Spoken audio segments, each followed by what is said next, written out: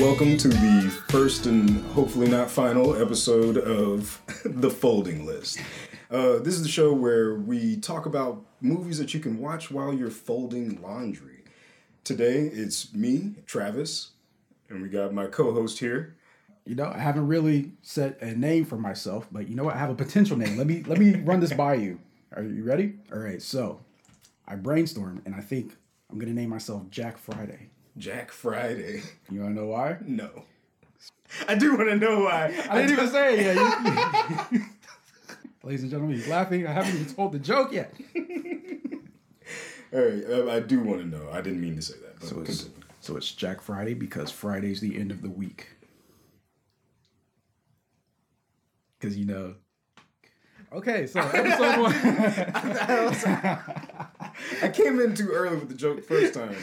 I was laughing way too quick for the joke first time. Episode the second 1. time, I guess I missed the cue for the joke. We're also quite toasty right now. So. Like I said, we're gonna have a lot of episodes hopefully. So maybe we can work through these. Yeah, we'll put that on the back burner. We'll call you Jack Friday for this one, and we'll try it out. And see I'll just go with Cam. You know. But yes, we didn't really tell you the premise of the show before I started talking about Cam's name choice that we're going with. But it sounded great in my head, by the way. I'm glad it sounded great to you. But now I know that we're out loud. It might sound a little different. But that's okay. I noticed whenever I watch a lot of TV, like a lot of people, especially recently, but even more so throughout most of my life. I've watched a ton of TV. And a lot of the time, I'm watching TV while I'm doing other things, like folding laundry, doing the dishes, working around the house, pretty much anything. There's a lot of different things that I leave the TV on while I'm working around the house, and sometimes you can't really pay that close attention to it, which, you know, that doesn't really lead to a good movie watching experience. But I realized that there's a whole group of movies, a whole list of movies that you could watch while you're doing laundry, while you're preoccupied doing something else. Mm-hmm. I wanted to kind of like talk about those movies, show appreciation for those movies, not necessarily shit on them. Some deserve to be shat on, but that's okay. We'll get to that when we get to it. But a lot of these movies are at least worth a watch, even out of the corner of your eye. It's worth a watch. I have a pretty good idea of what that is, but do you have any on your mind that you feel would be good, other than what you just watched, that would feel good to watch while you're doing laundry? You know, I think we talked about this a little bit earlier, but some of the old Eddie Murphy movies that I can just put on and do some chores around the house, you know? Trading Spaces, or is it Trading Places or Trading Spaces? Trading Places. Places. Yeah. Trading Places. You know, nothing beats old school Eddie Murphy. You know, I mean, I can watch his movies like 10 times and laugh like I've seen them the first time. So yeah, that would be on my list. Yeah, and that's kind of the whole thing about the folding list is the fact that you can just throw it on, and it may not be something you've seen for the first time that you've never seen before, but it might be something you've seen a million times where you could almost recite the script without looking at the actual screen or knowing what you're looking at. You've seen it a million times. Like I used to do that with Jurassic Park as a kid. I watched Jurassic Park too many times to count. It's easily the movie that got me into movies, period. And when I was a kid, in order to go to sleep sometimes, I wouldn't count sheep. I would just run through the script of the Jurassic Park in my head. Really? Oh, yeah. Starting all the way in the beginning where the guy's like, not like even past the shoot even past all that, it would be the guy floating in on the river raft. I knew that line, that scene, line for line. When they found the amber with the mosquito, where he was like, this, I don't even remember now that I'm talking all this shit, where he's talking about the mosquito and the amber and all of that kind of stuff. So those are the type of movies that you could definitely just throw on and you don't have to sit there and really pay attention to it. So for our first pilot episode, I wanted to get together to talk about one that I've seen a million times, but the plot isn't really the best part of the movie, so you don't have to pay attention that much. It's more so just the action and the wild acting between the two leads, and that movie that I'm talking about is Face Off. Oh man, absolute classic, starring Nicolas Cage and John Travolta. I've seen it a good couple of times. How many times have you seen this, Cam? So let me tell you guys, this is my first time watching it, and oh my god. What the hell was I watching? So, okay, when at first you said we're going to be watching Face Off, in my mind, I instantly thought of the cover. Oh, yeah. But it was actually the cover to Demolition Man. So I thought that we were watching a Wesley Snipes movie. When I saw Nicolas Cage and John Travolta, I'm like, oh, okay, this is not going to be that movie, so this is going to be this movie. And man, let me tell you. So yeah, let's talk about that. All right. I'm ready to talk about this. All right. So basically, if you've never seen Face Off, and like I said, I've seen it multiple times on TV on those rainy Sundays. Definitely didn't see it in the theater. That's not one my parents took me to see. Basically, if you've never seen this movie, it's about is he an FBI agent? He's an FBI agent. John Travolta is an FBI agent that is constantly trying to catch Nicolas Cage. With an amazing mustache, by the way. Okay. Go ahead. And he's trying to catch Nicolas Cage, who's like this. Basically, he's like a drug dealing terrorist almost, to where he's just this uber violent, always hopped up on coke, next level pure Nicolas Cage villain. Yeah. And like, okay, Cam, since it's fresh on your mind, where does the plot really start to thicken? The first 5 minutes, actually. So, all right, let's talk about this scene where, okay, first of all, you're John Travolta and and he has this kid and he's riding on a carousel. Yes. Okay. First of all, they that's nice, right? They look like they're having way too much fun. I don't know if you guys have been on a carousel, but carousels aren't really that much fun. Okay. It wasn't the ride that I was like, please, can we go on the carousel? Yeah, but not only that, but he does this. Okay, so he does this face thing through the entire movie, where he takes his hand and he just runs it across. I don't know. Maybe it's the. It's a commonly talked about thing on a lot of different podcasts that talk about movies. It's the face waterfall. The face waterfall. Yes. Yeah. So as I was watching this scene, I'm like, okay, if I had a child and he was acting with John Travolta, would I allow my child to be kissed on this carousel while he's running his hands, his oily fingers, across my child's face for the first 10 minutes? I'm sure they got it in one take. No, I'm just kidding. They probably did a bunch of takes. So immediately I was intrigued. I was sort of offended, but I was like, well, let's see where this movie goes. Man, I was not disappointed. This whole movie was just crazy. Did that carousel scene It set the tone. It set the tone for the movie. So, yes, how it ended. Well, we also see the fact that Nicolas Cage is also a shitty assassin. You're tasked to kill a guy. Not only do you not complete that task, but you kill someone else, the child, as collateral. Just a little collateral damage. Just a little collateral, which sets off the entire plot of the movie, where he's like dedicating his life to finding this mustache. So immediately after that whole scene, I was like, all right, let's see where this goes. And then it just takes off. But yeah, what were your thoughts?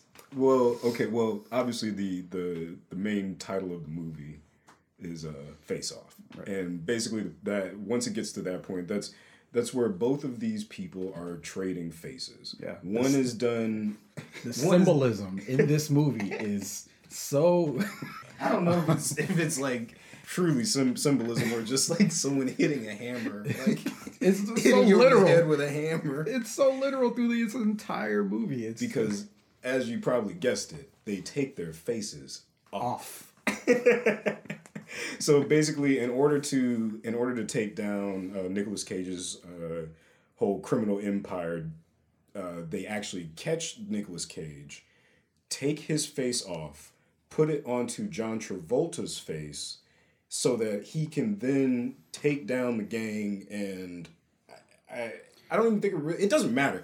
And that's kind of the whole point of the podcast. It's a John Woo movie. Yes, the movie's directed by John Woo, so it's a lot of very high budget action sequences and a lot of stuntmen. A lot of stuntmen doing very incredible things. Like the shootouts are great because they don't really make sense.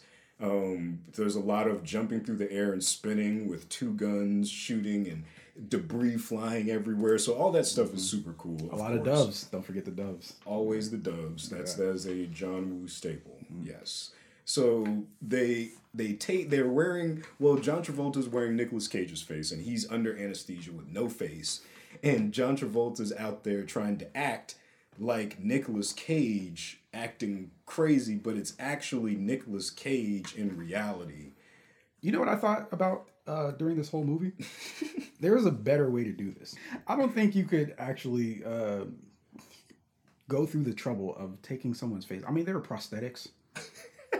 I'm sure that there was a better way in getting information, whatever the information. What was it, a bomb, right? Yes. So there's information on a bomb that was going to go off. Oh, let's talk about the choir scene. What a scene this was. Oh my gosh. Which one? The choir scene where Nicolas Cage, he absolutely sexually assaults this choir girl in front of everyone, by the way. Oh yeah, that is true. Oh man. While they were singing. Well, I don't even know.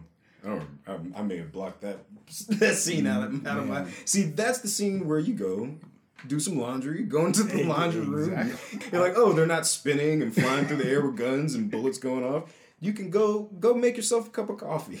So since this was my first time seeing it, I was not doing anything except taking in everything that this movie had to offer. Because what immediately drew me in was his dance at the beginning of it. Well, it was the yelling too, because there was this infamous scene that's in almost every YouTube video that showcases this movie, where he's just yelling, or something like that. You know, I can see the image in my head. But yeah, he does this little head dance, then he starts yelling, then he just grabs this girl's ass, like that's singing in the choir. I'm like, whoa. That was Nicolas Cage going full Nicolas Cage, and that's kind of the whole reason why this movie's great to throw on is because we've all seen the memes of Nicolas Cage and him like acting crazy and all the gifs and all that kind of stuff, and this is a prime example of why he's honestly awesome to watch. And it's because when Nicolas Cage is playing this character who's like so over the top and crazy, and then he has to act as if he is John Travolta's character wearing his face. So you have Nicolas Cage doing an impression of John Travolta doing an impression of him, which is really intense when you think about it, but that's what makes the movie fun, is because they're honestly doing a great job. Yeah. Like it's believable in being unbelievable. It's Inception before it was Inception. It's meta.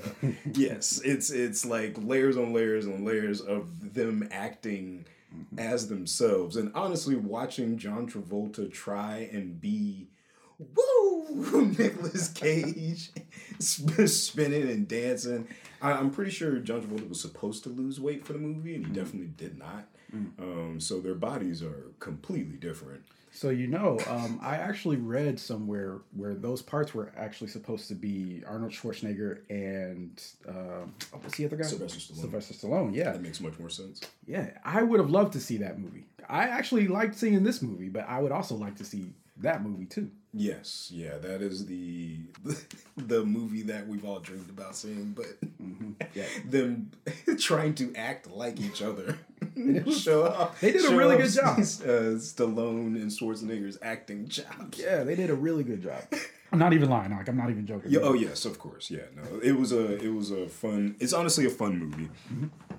But it all kind of comes together. There's a lot of great shootouts and fight scenes, but I think it all kind of comes together with the boat chase scene and the fighting and all that, because it's all done practically. It's like Fast and Furious, like everybody loves that now, and they even talk about how there's like a lot of practical effects in Fast and the Furious, but because it's all covered in CGI, I can't tell. And it kind of like defeats the purpose in my mind. Like, everybody loves it, but I felt the same way about Mad Max, Fury Road. They kept talking about how everything was so practical and it's practical effects and it looks so crazy, but then they covered everything in that sandstorm. And I couldn't see like what they actually did, which is, you know, like even the set design, the art direction, all that stuff was great. But for me, it just seemed like there was a lot of stuff kind of gets covered up by CGI. You don't get to see the effects. And with this one, with Face Off, it has those old school, real deal stunt people flying through the air, risking shit, like dodging cars, jumping off of boats. Yeah, through windows. Wow. Oh, man. The one shot that actually sticks out to me was in the jail, the breakout scene. Yeah, where with the boots, it's like a futuristic jail where they have where everyone's dots, and they all have these metal boots that magnetize and like suck to the floor, so you can't move. So everybody's kind of with these big metal boots until obviously they get in a fight, and then turn on the boots. I can't remember what they said. Oh, another so something that kind of got lost in translation. Well, there's a lot of things that kind of got lost in the plot of this movie, but one of the things that really stuck out was when he was talking about his voice. Like there was a microchip implanted in his larynx. So he said even a cough would knock it out of place or whatever. This dude goes to jail in the first 5 minutes. He gets his ass whooped. Yeah. And this isn't the first time that he gets his ass whooped. He gets his ass whooped through the entire part of the jail sequence, from when he got there to when he leaves. And he still sounded like Nicolas Cage. Yep. This movie's great, guys. It's great because it's everything cranked up to 11. 11. Yeah. And like I said, the plot is secondary. And just like a lot of movies, the plot isn't as crucial to your enjoyment of the film. I feel kind of bad calling it a film,